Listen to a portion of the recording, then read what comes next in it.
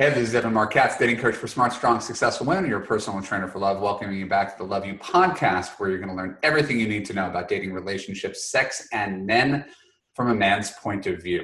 And today I've got a very special guest. This is a guy I met 4 or 5 summers ago at a business conference in Chicago. He is very warm, very bright, very open. Makes an excellent first impression because he pays very close attention to what you say. He listens and he processes. He's extremely articulate. At the time, he was in a serious relationship. That relationship ended, and not coincidentally, I think it's when his business ended up taking off as the Breakup Doctor. So let me give you a more formal introduction to my friend Kevin Kurgansky. Known as the Breakup Doctor, Kevin is considered to be the top relationship coach in the world for people who are going through a breakup. He runs a successful coaching and publishing company online where he helps people embrace heartbreak as a path to awakening and harness love as a force for evolution. Kevin is also a visionary leader behind the Revolution of Love, which is a movement to rebrand love from the desperate, needy, codependent love we've been conditioned to believe in, and pave the way for a much more healthy, sustainable, interdependent, evolutionary love, which inspires partners to greater levels of growth and self-actualization, as well as higher levels of service and contribution, which in turn goes on to inspire the world. It's not a small task that my friend Kevin is taking on today. I just give people dating advice, but he's inspiring the world. Welcome, my friend Kevin Kurgansky. That's an awesome intro. Hey, really happy to be here, and looking forward to chatting. Yeah, well, I'm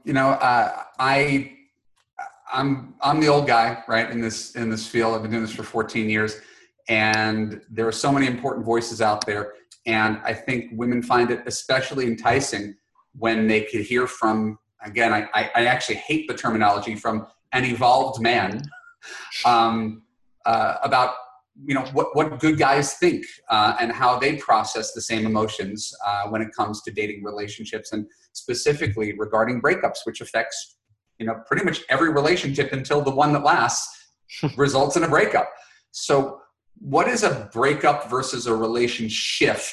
It's terminology. It's your terminology, but how do we explain that to someone who's coming in cold? Yeah.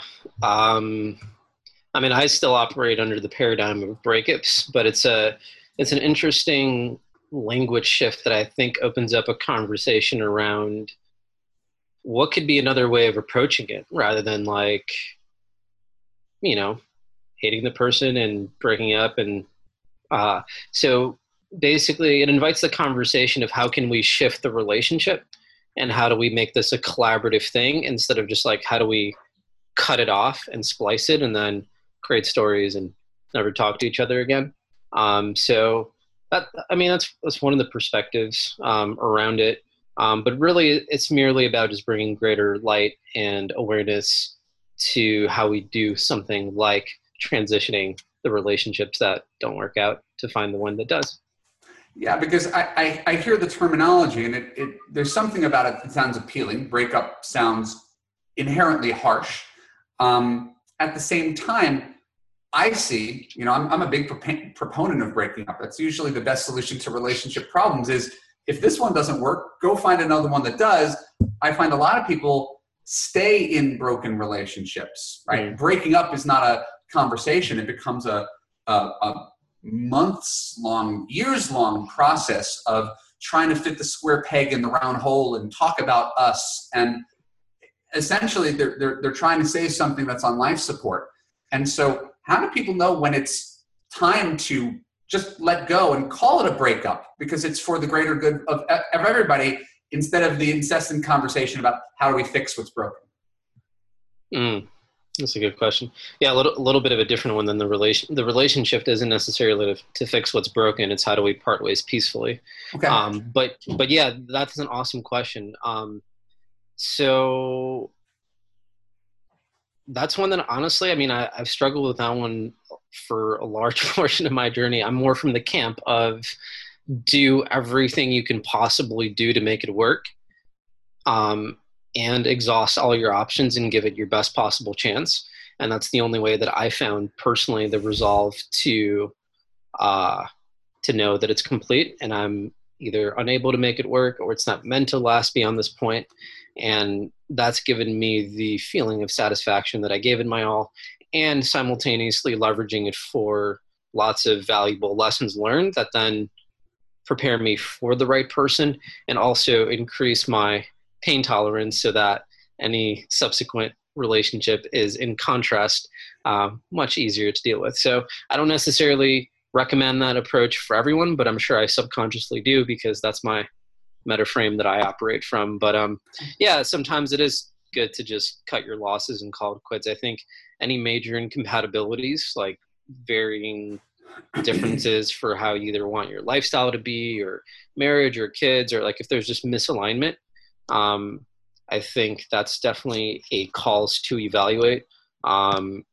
Attraction, there's different things to consider of when you call it quits. Okay. Your deal breaker, so to speak. Yeah, I mean, I don't think I would disagree that one should do everything in one's power to make something work, and you have a lot invested. There's a lot of love there. I don't think you call things quits willy-nilly. But it's usually not what I see. I usually see people hanging on too long rather than cutting things off too quickly. So if anything, I tend to veer for, hey, if this takes so much work, if it requires so much communication and effort and therapy just to be, I see, my relationship and most of the people in my life, they're easy relationships. They're friends. There's virtually no drama. And drama is always to me a sign that something isn't jibing right. Mm. Yeah, I love that perspective. I remember you shared that with me and when we met at that conference at Accelerate, and it's been something I've been optimizing more for in terms of like the ease and the fun and just like a best friend in a way.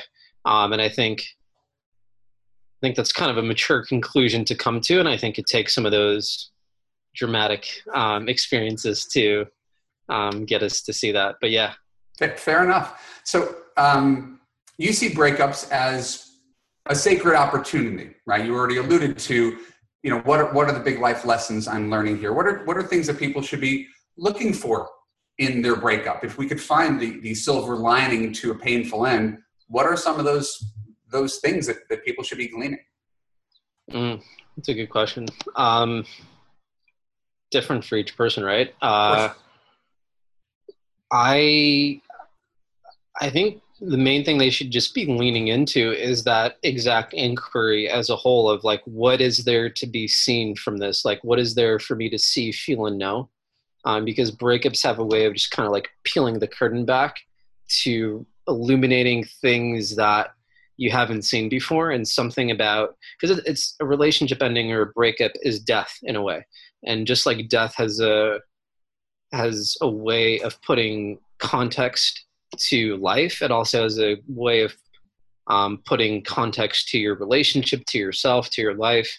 And so I think it's really valuable to just absorb that window. And yeah, I mean, it could be a good chance to evaluate like what your deepest values are. I always find like doing a deep dive into like what are my top 5 values, or starting with like 10 and then really just like trying to cut out to get to like the core 5 and seeing whether I was compromising on one of these values or whether we were misaligned on one of these key values. That's always a good place to start. Any kind of childhood wounds or triggers, whether childhood or not, just patterns. Because most people can put another person in front of them and they'll find a way to reenact that same situation, using another person as another impetus or trigger. So definitely looking at what core feelings does this person cause you to activate within yourself. Like if you're committed to feeling unworthy or unloved, like whether one man's a workaholic and doesn't have enough time or attention, or if one man has simply had a stressful week, not a workaholic, really caring, but I don't know, got into an emotional argument with his mom and forgot about some little thing, and then you feel unloved, it doesn't really matter, because your core feeling that in your core wound that you're committed to feeling is unloved or unappreciated or undeserving or whatever. So it's like looking at those areas are pretty fruitful, and many other things I'm not going to Sure. get into. Of course. So you can see, right? Even broken relationships, as I said, most relationships do end as a source of growth. The terminology, post-traumatic growth, right? Out of this pain comes something that's positive that can be carried forward into future relationships. I know for me, a series of girlfriends in my early 30s led me to realize, oh, I've got one core value. I need a woman who accepts me as I am. That's it. Everything else is gravy. But the person who comes in and tries to change me, I got no patience for it. I had way too many people say, Evan, I love you, but you need to do this, this, this, and this. And I was like, just one person who kind of likes me as I am, I will hold on for dear life. And that focus, after years and years, got me into one healthy relationship when I was 34, and then my marriage when I was 35, which was, the woman was not that different than the previous relationship. It was really just building on mistakes that I made in the past. So that's my own personal window into the way you talk about post-traumatic growth, is a series of breakups that teach you what you don't want so you don't make that mistake again. I love that. I mean, yeah, you kind of just, yeah, I love the way you brought light to that. Yeah, I've recently discovered this term of post-traumatic growth, maybe over the last 1 to 3 years or so. And yeah, it can be applied to anything, right? Whether it's relationships or breakups, but it's a fascinating phenomenon to explain just kind of like why do these, painful sort of tragic situations, like what's the gift in them basically. And it's cool that science or psychology, or the attempt to bring science to something as subjective as the human experience, has actually found some sort of way of labeling this heightened aspect of growth that we experience after things go sour. And yeah, I think it can positively shape us to, learn things, to study Evan's stuff, to study Kevin's stuff. I just realized your names rhyme. Or whoever you want to study, like just embrace the opportunity, learn, grow, and find someone who accepts you, apparently, is the lesson. Everybody has their own thing that's important. I've talked to a bunch of people, the mutual friends that we know, some of the Maverick Next people, a bunch of younger guys dating older women, and they were passionate relationships, and they were very, very turbulent. I mean, and they were really embracing the turbulence. This is the sign of passion. This is the sign of life. This is what it's all about. And I'm like, that's going to get really tiring one day, man. Like I'm excited for you, but at a certain point in time, you want to come home and realize, oh, this is my safe space. The world is tough enough. And when I come home, I don't need the drama, and I don't need to be challenged. It's not that I'm perfect. I don't need difficulty. I need warmth and an embrace. At least it's my 2 cents. Yeah, that's cool. There's actually, I love that you brought that up. So I agree with that. I mean, I've experienced a lot of because I'm always orienting towards growth, I experienced a lot of that rockiness and turbulence, because I thought that that's like noble to like grow. And anyway, yeah. There's this interesting model that my friends Brian Franklin and Jennifer Russell shared at one of the workshops I went to with them and co-hosted. They shared this model of like each relationship has like a different context or main. So these are like kind of an approach to values. Basically, there's like 3 drivers, and they come sometimes in different priorities for different people. So for instance, one is growth and evolution. One is like fun and play and joy. And then one is safety and comfort and like not refuge, but the thing that you just described, that Sure. warm, the relationship's a sanctuary. basically. It feels like the business triangle, right? You can get something done fast, you can get something done well, you can get something done cheap, but usually you're only going to get two of them. Yeah. That's Yeah. what that sounds like to me. I wonder if that's possible. I think you can have all three. I think it's just I think the main model of that isn't figuring out what one you're going to sacrifice in order to have the others. I think it's more just figuring out which one you're going to prioritize as your top driver. Gotcha. So I tend to be very growth driven, and I've at different times either attracted someone who's more fun and play driven or more safety and refuge driven. Anyway, so it's been really fascinating. So it sounds like sanctuary and like refuge or something like that is really peace. I think peace was the word. Is really important to you, and I think it's and fun because I'm in charge of my growth, right? So I'm always pushing forward. I don't need a partner to push me forward on that, but I do need someone who brings joy, light, fun, safety, companionship to my life. So that's why I've landed here. That's literally the one thing I don't need someone to contribute to my life, because like you, I'm always on that path of optimizing and betterment. I like that. Yeah, I mean, you clearly found what works. No, but I think it's a really interesting concept. But in relationships, it's what can I not get anywhere else, right? Because I know what the world has to offer. I know what my friends have to offer, my guy friends, my work colleagues. What's the thing that I can get at home that I can't get anywhere else? And that's, I think people try to chase some mirror image of what they are, right? And they want to see it reflected back. And there's something appealing about that. I meet people in LA, they're filmmakers, and they can only date other filmmakers because only other filmmakers could get them. And right, self-help gurus who say, we're going to run retreats together in Bali as the evolved couple. And like, you really just need someone who puts up with the fact that you go on retreats to Bali. You don't need to run a retreat with your partner. So I don't know if it's narcissism. I'm not skilled on the terminology, but there's something about the idea that you have to date the mirror image of you that I think people need to let go of. Yeah. I think it could be useful to unhook some of that for sure. And I find myself playing devil's advocate, not because that's more of how, not because I actually think opposite, but just to bring an opposing perspective. I like it. I think there's something sacred within that too. It doesn't necessarily have to be narcissism. It could just be they just have a really deep value on growth, and they want a partner that amplifies the thing they're already committed to in the world.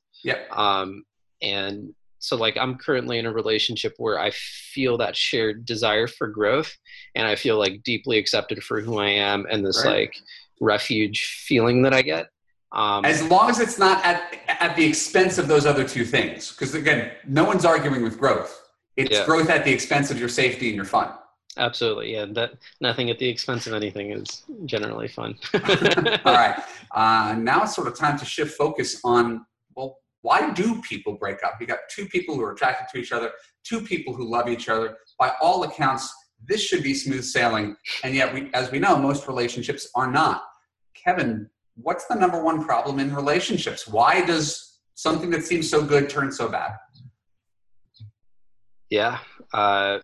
Happy to shed some perspectives on this. I think there's so many different ways it can go bad. And I think, ultimately it's kind of related to the thing we were just talking about earlier, is that ultimately we're two different people in a relationship, right? And there's no way we can kind of get out of that fundamental paradox and predicament, is that we are not each other, and we are fundamentally two different humans trying to merge lives, merge selves, merge identity, and I mean ideally not identity, but like operate as a unit. And naturally we're going to have different preferences, different needs, and different point of views and preferences and priorities. And so I think the number one problem that tears relationships apart to the point of breaking up, or just plagues relationships or the duration of their relationship, if they don't know how to properly handle it, is conflict. And conflict, I want to bring a perspective to conflict that is different than just fighting, although that's what conflict can manifest as externally, like behaviorally. Conflict is merely conflict of interest, in a sense, where one person is interested in one thing and one person is interested in the other thing. How they go about doing that, and the fighting and the arguing and blaming and shaming and criticism and judgment, to whatever degree they engage in that, is separate from the idea of conflict, which is simply just a conflict of interest, which is inevitable when you're dealing with two different people with two different perspectives and needs. And so I believe that the number one source of conflict is actually due to an unmet need that we're trying to get met, and we're not really adept at knowing how to navigate those conflicts, or even know what that underlying need is, to be able to communicate it effectively so that it can get met, and so that the relationship can be this peaceful, loving sanctuary where we can just make it work and it doesn't feel hard. Because like you said, Evan, like it's the world can be hard enough as it is. So to have, when your relationship starts to feel like it's so hard to even get certain things to happen, or for you to feel safe or comfortable or do the things you like, things become strained, and then people want to either leave, or they built resentment, they don't want to connect, and then like all these little micro things layered on top of each other just dismantle it. So the concept of unmet needs, I remember reading about probably in Attached, right? You're only as needy as your unmet needs, or maybe that was 5 Love Languages. Sorry, I conflate them because I read them at the same time. But you're only as needy as your unmet needs. Mm-hmm. So how does one go about identifying what that unmet need is and getting it met, if getting it met means having to change your partner? Because that's the hard part. It's not that your needs are necessary. They might be unreasonable. Sometimes people's needs are unreasonable, but presuming your needs are reasonable, and this is your partner and this is who he or she is, you say, okay, something's missing from our relationship. I've identified it.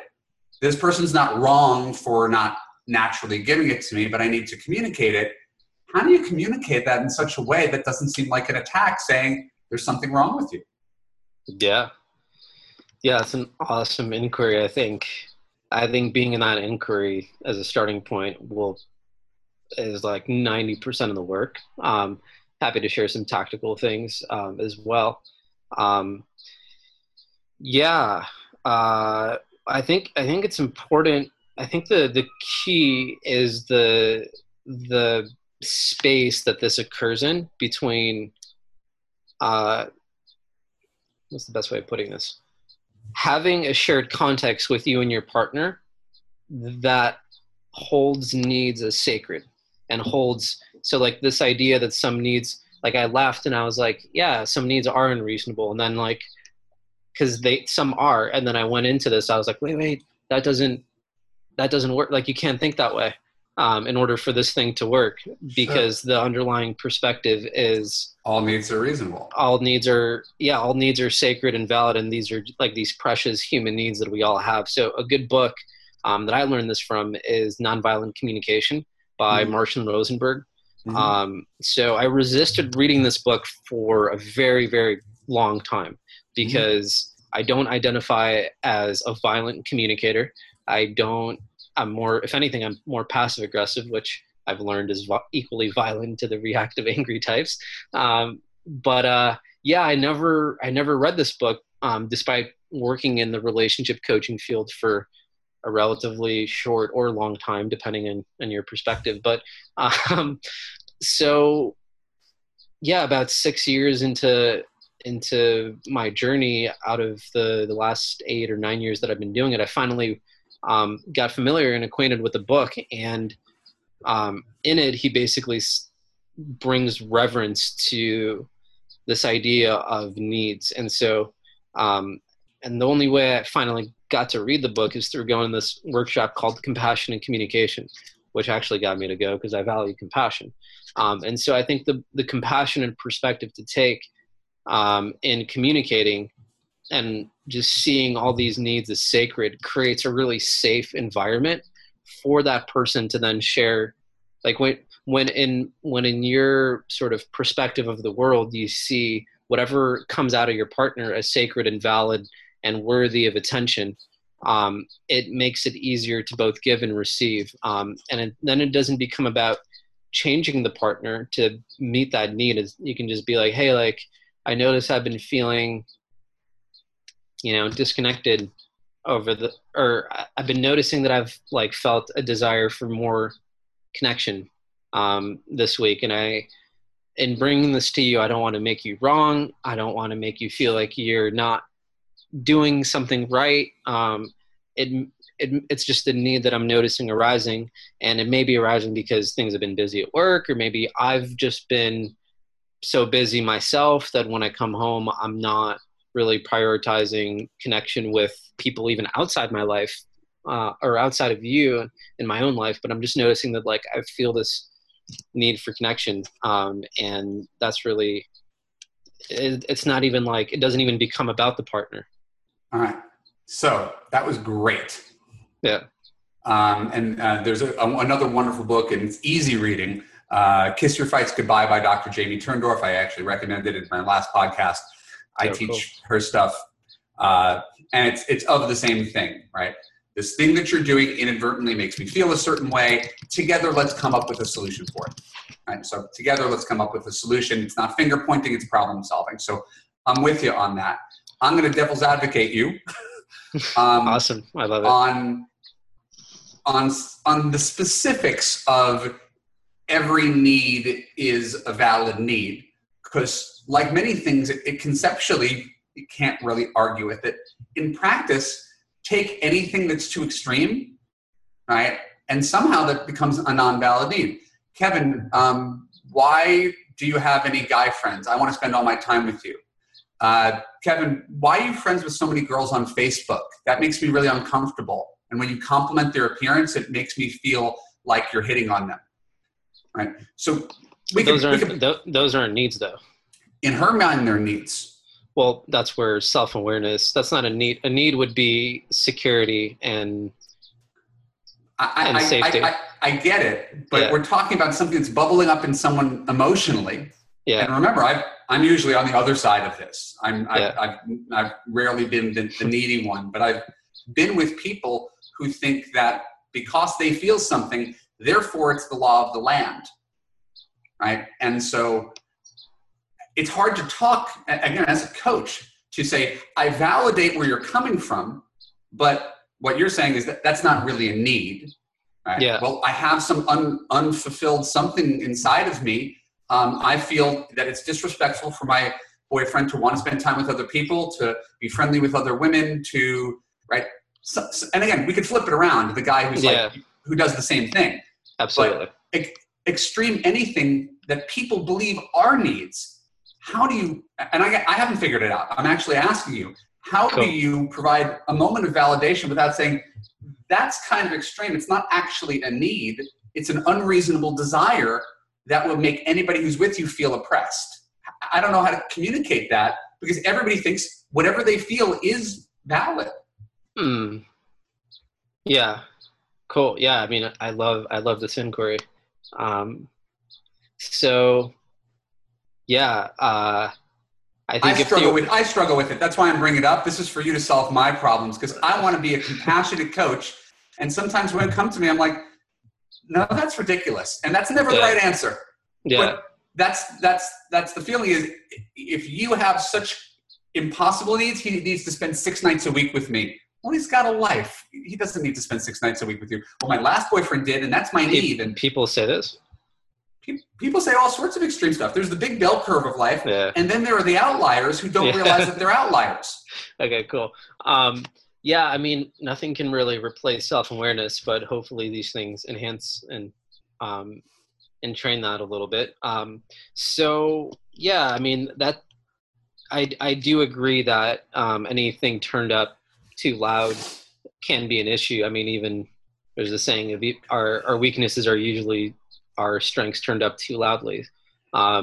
So with that in mind, yeah, I mean, I think I think needs and requests are entirely different, like we've been discussing. And I think that, um, I think the thing for people to do is to go inward and assess what am I feeling, right? So feelings, part of the NVC framework, just to teach it a little bit more, because you're bringing up feelings. So I gave a really incomplete definition of, or NVC for everybody's nonviolent sorry, communication. yeah, exactly, nonviolent communication. So you ask yourself, you go through this framework. It's what's the story I'm telling myself about this? Oh, Bubba, he spends time with, or he commented on her. So what's the story I'm telling myself? Or he's got too many girlfriends, whatever. What am I feeling? This will bring up a whole nother can of worms that I want to talk about with like feelings and emotions and differentiating what's a feeling, what's not a feeling. When people say, so you ask yourself, what am I feeling? I'm feeling jealous, or I'm feeling insecure, so, or anxious. So I'll get to this later, but jealousy is not an emotion or a feeling. Insecure is not an emotion or feeling. Anxious is not an emotion or feeling. It's undifferentiated emotions. These are things we feel when we haven't taken the time to boil down what emotion we're feeling. And if people actually boiled it down to what emotion they're feeling fear. They're afraid. They're afraid of losing their partner. And if they actually expressed what's happening for them vulnerably and said, like, then their partner can actually meet them and reassure them and actually create that safety that they're needing. So the need would be safety. Emotion is fear. And then the partner can actually provide reassurance. But when they're operating in storyland and judgment and assessment and diagnosing, and he's a player or a narcissist and he needs all this attention from Facebook, or he needs all these, like when they go into all these other extemporaneous stories, it's really hard to elicit compassion both from their partner as well as even their coach sometimes. So there's a great, one I like want to land that, and there's a great quote by Marshall Rosenberg on this, where he says that every criticism, judgment, diagnosis, and expression of anger is the tragic expression of an unmet need. And so all of those behaviors that you said they may engage in is just a tragic expression of a lack of self-awareness, a lack of discernment, differentiation of what they're actually feeling, because none of this stuff has actually been taught in school. We don't know anything about emotions. Our parents never, well, not are, but generally we don't learn this from anyone. And so it makes sense that it would come out in a fit of blame, shame, judgment, make wrong, diagnosis, assessment of other. You rock that part, Kev. Well done. I was taking notes. That was awesome. Thank you for sharing. So we're going to talk about conflict because conflict is inevitable, as Kevin said earlier. Is you have two different people who have two different wants and needs and backgrounds. Unless you're with your lobotomized identical twin, you're going to have conflict. The question is, what do you make that conflict mean? Right? How much of a sway is it going to have over how well you get along, and are they irreconcilable differences or just little bumps in the road? So what's the number one source of conflict between couples, Kevin? What is right beneath the surface that we can't see? Yeah. There's usually a lot of different things, and before I share the one I was going to share, there actually just another one popped into my head. So I went through training with John Gottman's level 1 at the Gottman Institute. So for those of you who aren't familiar with John Gottman, he's written a bunch of books, and kind of one of the few people that take a scientific method to relationships.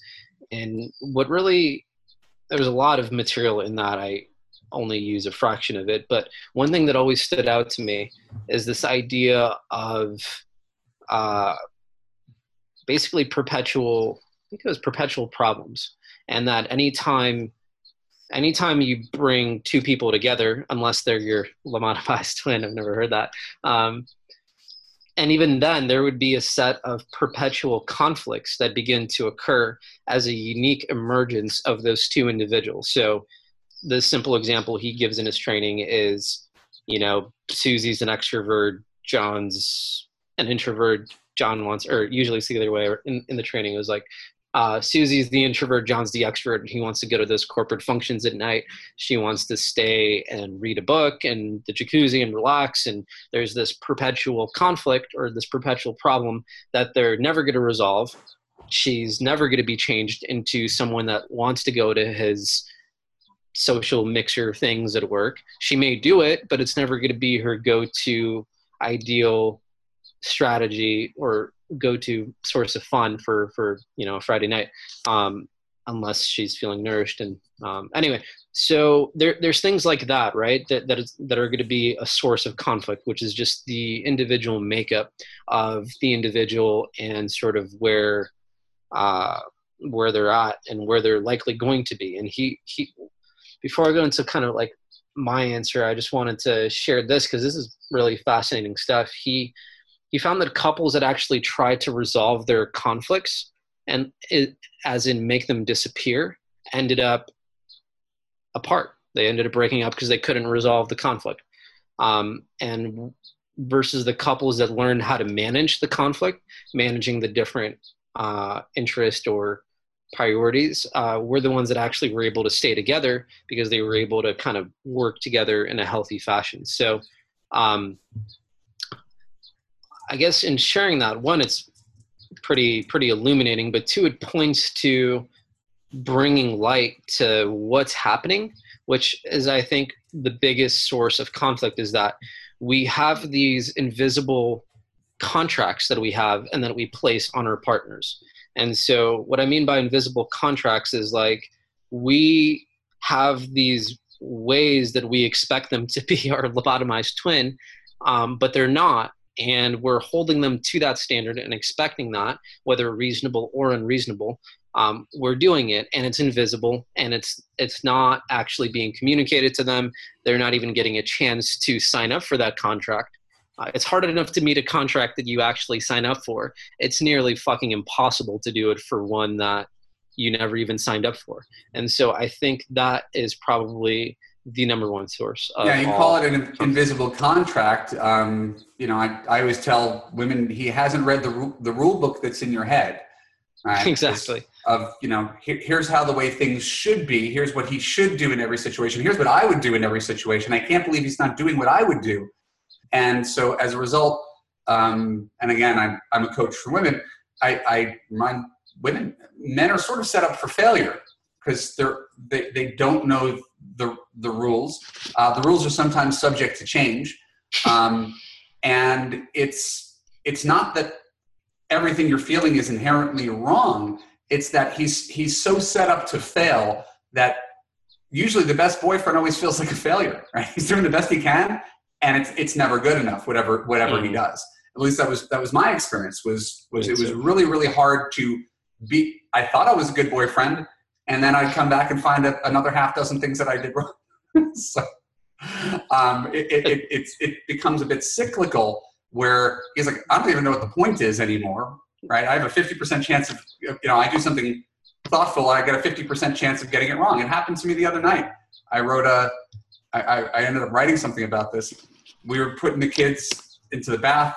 I usually handle bath, but my wife was doing it. So I was in the kitchen and she left some bell peppers out. We usually cut up the bell peppers. So I cut up the bell peppers, put them in the kids' bowls, and tried to save my wife the trouble of doing it herself, only to find out that I cut the bell peppers on the wrong cutting mat. I was not supposed to do it on the red one. I'm supposed to do it on the green one, because if you do it on the red one, which is really for fruit, it leaves as kind of like a peppery scent, and you don't want that with the fruit. And I was like, no good deed goes unpunished. Like, I am trying. She wasn't angry. We laughed at it, but it's like, it is very, very hard to do things exactly as someone would want them done. And so how do we get past these contracts that we have in our head about how the world is supposed to work, in light of the fact that no one's ever going to know that rule book? Yeah. Once again, lots of really fruitful inquiries here. That's what I do. So. So, yeah, I think that example is so telling of how insidious this is. And fortunately, it's able to be done in a context where it's friendly, it's light, it's cooperative. Whereas if this happens with many other things, you slip in resentment, you slip in character level, identity level criticism and judgment and shame and blame, and you always do this, and past histories and catalogs of complaints. So I think treating each instance as an individual occurrence is a great start and a great lightening of the load, um, if at all possible. Instead of you always do this, you are a Just treating it on an individual case by case basis always just makes it so much lighter to deal with. I think that's something that's really easy. Yeah, instead of like so it's like, oh, and that when I thought that you were going to cut it, I had assumed that you were going to cut it on the whatever the board that I would normally board, and like maybe because that's not your normal duty, you didn't know which one needs to go for what, and so now that you've done it, now you know, and in the future, and I'll get it wrong the next time, and she'll say, "But we already talked about this." Yeah. And that's and it's I think it's when you said it's managing, it's not eradicating that conflict. We had an interesting discussion about doofus husbands, and I'm like, I took my kid to the park and I left his sweatshirt there, and she's like, "How could you leave his sweatshirt there?" And she goes, "I have to remember a million more things every time I go out, and I forget a lot less than you." I said, "That's what you do all the time." It would be like the person who's flying a plane for the first time versus the guy who's logged a million hours. Of course, you're better at this than I am, given that it's not my primary job. Yeah. And it remains frustrating to her that I'm not as good at parenting as she is, even though I only do it 1/10 of the time because those 10 hours a day I'm at work. So I don't think it's something that ever ends. As you said, it's something that is just managed because the whole is greater than the sum of its parts. We're not going to let these minor divisions or disagreements get in the way of the big picture. They're always going to be there. And what I remember from Gottman is 70% of arguments are recurring arguments. Exactly. That was the one thing I got from him. Is like, it's going to be that. So what are you going to do to accept the fact that you're never going to agree? Absolutely. Yeah, I think that's awesome. I like that. This is so humbling to know that, like, wow. I didn't form a complete thought there, but it's just, this is such a humbling undertaking, I think, is what I'm really getting out of this, to like love and be in relationship with another human being, valiantly trying their best to do everything. And we're, at the end of the day, we're human. So I think anything we can do to be gentler with each other, kinder to each other, more compassionate, and just kind of making it an effort to offer something underhanded. Like if you're pitching, try to pitch an underhanded I get it, swing instead of a fastball. And so and with men in particular, I so relate to the dynamic you were talking about, like not being able to get it right, or like never being able to satisfy them, thinking that we're ever, like, one day we will, like, well, I used to have that illusion at some point. I've now learned that it's challenging, but I think it's a paradox to be managed. And I think for women listening to this, it's really, you're getting two men giving you insight to what it's like to be on the receiving end on some of these things. And men at their core want to like provide and protect and win and like do a good job and be successful. So if home begins to feel, or if relationship begins to feel like a persistent and perpetual container of failure, it's a pretty unappealing one for our fundamental wiring and ego structure and identity and reptilian thing that we're wired to like succeed and like provide and protect. And when we feel like everything that we're attempting to provide is in some way inadequate and falling short, it becomes a very debilitating and demoralizing task. And I think Fuck. I mean, anything you guys No, can do to make it easier. I've already got the but for you. You already know the but of this. What if he's really not a good boyfriend, husband, partner, if he's selfish, if he's insensitive? Because that's usually the pushback. I'll say some version of what you say, and you'll say, but you don't understand, Evan. The reason I can't accept him is because he is blah, blah, blah, blah, blah. And then I say, dump him. And they're like, but I don't want to dump him. So we go in these circles where I'm like, if you can't accept that he's doing his best, go find another man. But if this is the guy that you're going to cast your lot with, you can't spend all your time telling him how much he's failing you. Absolutely. And so it's like, I turn something that's nuanced into something virtually black and white. Accept him, leave him. I don't know how you feel about that. That's me imposing on your territory, but no, I like it. I like the simplicity of it. I mean, yeah, it does come down to acceptance, and yeah, I think it also comes down to communication, right? I mean, when you said how do we manage this, I think accept him. Things are always growing, shifting, and evolving. So I like to accept him or leave him. I think acceptance is the first step. I don't think anyone should ever just merely accept their lot in life. So yeah. Look, if people want it to work better for them, then they need to equip themselves with the skills of effective communication. Effective communication has more to do with you getting the desired outcome you want and the change occurring rather than you effectively communicating your disgruntled feelings of blame, shame, judgment, and criticism of your partner. And so I think it's always useful to turn any disappointment or any frustration or unmet need. And this happens outside of relationships too. I notice this with my team. I notice this with business. I notice this, all the time. So it's just like, what uncommunicated expectation did I have? That's the solution to unearthing these invisible contracts that we have, is like, oh, I expected you to do it this way, and now I'm feeling frustrated. That's different and easier for now. The man can just hear you instead of get this pointed at him around how he's this whole like selfish and inconsiderate thing.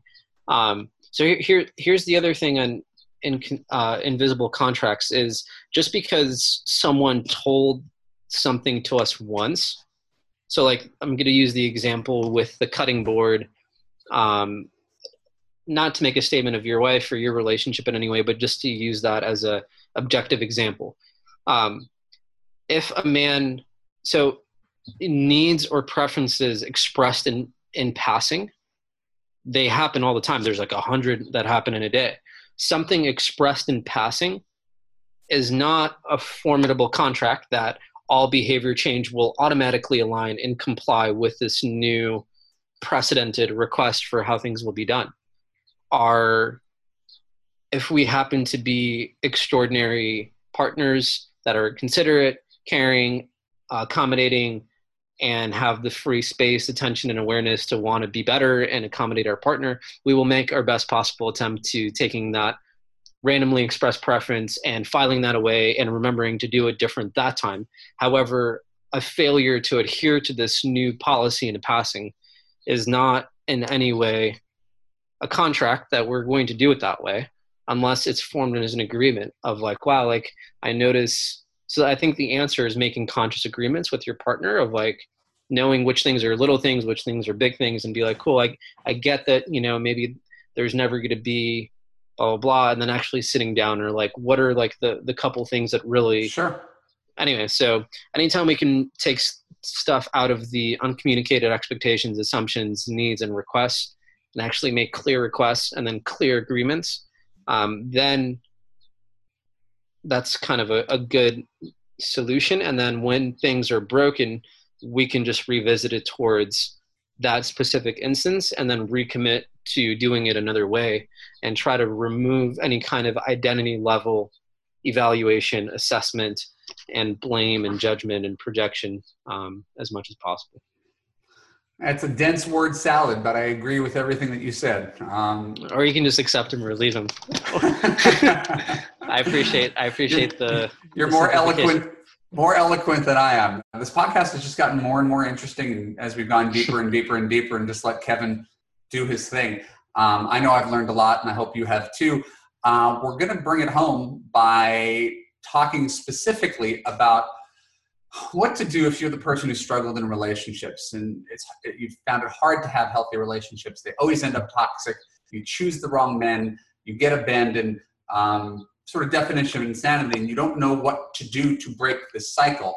And I'm going to ask Kevin, if you are one of these women who has never experienced what it's like to get unconditional love from a man, it almost sounds like fantasy land. How can they graduate from these painful patterns and know that there is a bright future ahead of them? Yeah, it's a great question. Yeah, I mean, I like to, basically, it's my belief that we're wired for pain in relationships, all of us. There's a great book called Wired for Love. Takes a much more positive perspective. It's a book on attachment styles. So basically, I wish I could just give simple answers. You're not a simple guy. One day I could just be like, commit to being the best version of yourself. That's how you do it. Okay. So, I'll start simple. Why don't you explore that? Why don't you start with commit to being the best version of yourself and tell me what that entails? Cool. I may or I may not. So yeah, I mean, I guess part of that commitment is, committing to yourself and your growth and your evolution, and getting into the kind of space where you can hold a quality relationship. And we all have a relationship blueprint. So I call it a subconscious relationship blueprint. And I basically just use that as a collection of different things, including attachment styles, personality types, a bunch of different things I'm not going to get into. But knowing your attachment style, I believe, is probably one of the most core fundamental things that you can start to do for a healthy relationship. And that's based on the idea that, we all form an attachment. Humans are the most dependent creatures on the planet. We can't walk or talk or do anything for ourselves. We're inherently dependent on other people for our survival, whereas birds just kind of hatch and can sometimes fly within, a few minutes. So anyway, our survival is quite literally dependent on another human being able to form an attachment bond with us that causes them to provide for us. And so our reptilian and mammalian brain are wired to bond to our partner and kind of form a steady attachment. So I think in order to have a healthy relationship where your needs and preferences and desires can be communicated in this healthy, interdependent occurrence, which is, what Evan, you mentioned about in the beginning when you introduced me, and what we're sort of building towards as skill sets with communicating your requests so they're not invisible contracts that you subject the other person to, and then criticize the fabric of their identity for it when they inevitably don't do it. Anyway, so the simple answer is to begin to take responsibility for being the best version of yourself and being able to regulate your own nervous system and function as an autonomous, independent being who can self-identify what is happening in yourself, communicate that open-handedly, underhandedly, and communicate clearly without judgment or blame or criticism, and give the other person an opportunity to create this like collaborative relationship with you. What's a good example? Because I get it conceptually, because this is also my world. Yeah. But I was on the phone with a client yesterday, and she's online dating, and the majority of her time is just spent venting. It's, what's with these guys? Why would a guy be really into me for 3 dates, and then we have this one miscommunication, and then he's completely out? And she's investing so much of her time and energy in what you've written here, blame, shame, making him wrong, right? Trying to solve the mystery of some stranger on the internet douchebag, right? And all of her energy is wasted on trying to either eliminate that from ever happening or make sense of what happened, when it's like making sense of rain or traffic. It's just like, these are the things that happen in dating, and everybody has, forgive me for being Jewish, but everybody's got their mishigas, right? So what's the point of worrying about everybody? This person's not my husband. This person's not my husband. This person's not my husband is sort of the way I see it. But there is an attachment to making sense of the universe, getting answers. Why are guys so rude? Why are guys so disrespectful? Someone should teach them a lesson. And it's not productive. It's magic wand wishful thinking. So how do you get people past that? Because again, this is another thing I'm struggling to do, is to say, hey, you gotta shake it off, if you will, because there isn't an answer. You're not going to police men or change a gender, no matter how right you are about the failures of their behavior. So, again, I see this concept of personal responsibility, owning your experience, making other people wrong, and that voice runs their life to the point where it's almost hard to have a productive conversation about what we're going to do right, because we're so focused on what went wrong in the past. Yeah. That. So what was the question there? I agree. I guess I was looking for something tangible. How does that look like in to help people reframe what might even be objectively bad behavior by the opposite sex. So I got this. Cool. Got it now. So to bring that into a practical real world application. So you mentioned the word owning your experience, or the phrase owning your experience. So this is something that I just recently learned. I'm not going to go into a long back-winded story about how I learned this, but in practicality. So it's really easy to judge, blame, shame, and make other people wrong for the inner experience that we're having, because we don't really, it's really that part of our judging mind, he saw this, he saw that. That's such an active voice. The mind that goes inward to discern our feelings and to understand what I call the language of emotions is not one that has been wired as often as the judgmental, critical mind. So shifting the focus onto owning our experience, and I'll give a specific example of how to do this with a specific thing you said that clients that often say. So I felt something as simple as I felt disrespected, whatever, right? Let's start with that. So through painful experiences in my own personal relationships, I discovered that disrespect, I feel disrespected. Putting is not an emotion. Putting feeling in front of something, I feel like you're an asshole. It's not a feeling. I feel disrespected. Also not a feeling. When you say I feel disrespected to a man, you are somehow implying that his intent was to disrespect you. He was just being himself and acting. So to you, it may feel like you're being disrespected. But the feeling there is usually hurt, scared, afraid, something, angry, like I feel really angry. Like that's a feeling. Feeling disrespected is an evaluation of somebody's intent. Yes. His state of mind. He didn't intend to disrespect you. You feel disrespected, and that's the first word that you conjure. Exactly. And so learning the language of emotions is the antidote. There's a few simple emotions, and then there's complex layers of core feelings, interpersonal feelings, and there's social emotions, survival emotions. I've studied this more than any one single human should ever study. Sure. Through a lot of painful attachment wounds that I was trying to work through. So the simple 80-20 version on that is there's a few emotions. There's fear, sadness, anger, and there's happiness. So glad, mad, sad, scared. Glad, mad, sad, scared. Glad is happy, anger, sadness, fear. Anytime you're feeling something, if you boil it down to those four core emotions, that's a good starting point. And then there's more distinguished feelings that you can begin to differentiate that are interpersonal between you and other, and then core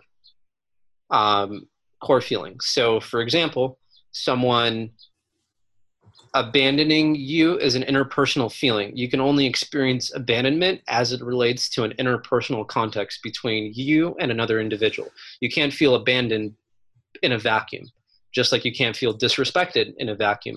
You can't feel abused in a vacuum. So these are all social emotions or interpersonal feelings. Then there's core feelings. I just had this like flickering thought of like, holy shit, this isn't like my high-end programs and coaching, but yeah. I'll throw this one. Yeah. Is this the kind of thing that if we wanted to learn more, we can learn by signing up for your mailing list, getting your products, and learning more about you? Sure. Yeah. Yeah, totally. I need to start mailing about this stuff. I usually only do this in coaching. So, but yeah. So tell our listeners who've made it through our therapy session together, where they can find you and how they can engage with you. Yeah. Honestly, if you want to do like the deep dive work that will get you to change, you can just reach out to me by email. I have links and stuff I can give to, but email is kevin@thebreakupdoctor.com. Either me or my assistant will respond to that. In terms of like where you can follow me online and stuff, thebreakupdoctor.com. Sure. And beneath this, there's a link to go directly to your stuff. So it says something like, click this link to get your diagnosis from the Breakup Doctor, or something like that. Sure. So people could find you in all sorts of ways, but I think you offer something that is, in this space, in my world, something relatively unique, and that's why I was really excited to have you on the show today. I hope you had fun too. Yeah, this is super fun. Yeah, I'm happy to. I spend so much of my time coaching that it's fun to be able to take these ideas and get them out to like a different audience, and also jam with you. I know we've been meeting to connect more, so this is fun. Yeah. Enjoyed it. All right. Good job, Kev. Thanks. Thank you. My name is Evan Markatz. This is Kevin Kurgansky, the Breakup Doctor. On next week's episode, I'm discussing women who hate men and men who hate women, and how similar they are, and blind to that fact. It's going to be juicy. It's going to be controversial. Whether I wanted to or not, it's going to end up that way. So don't forget to subscribe on iTunes and YouTube. Follow me on Facebook and Twitter. And I give more dating and relationship advice away than anybody. www.evanmarkkatz.com. Give me your name and email address, and I will take care of you and help you find the love you deserve. Thank you for your time. I will see you on the next Love You podcast.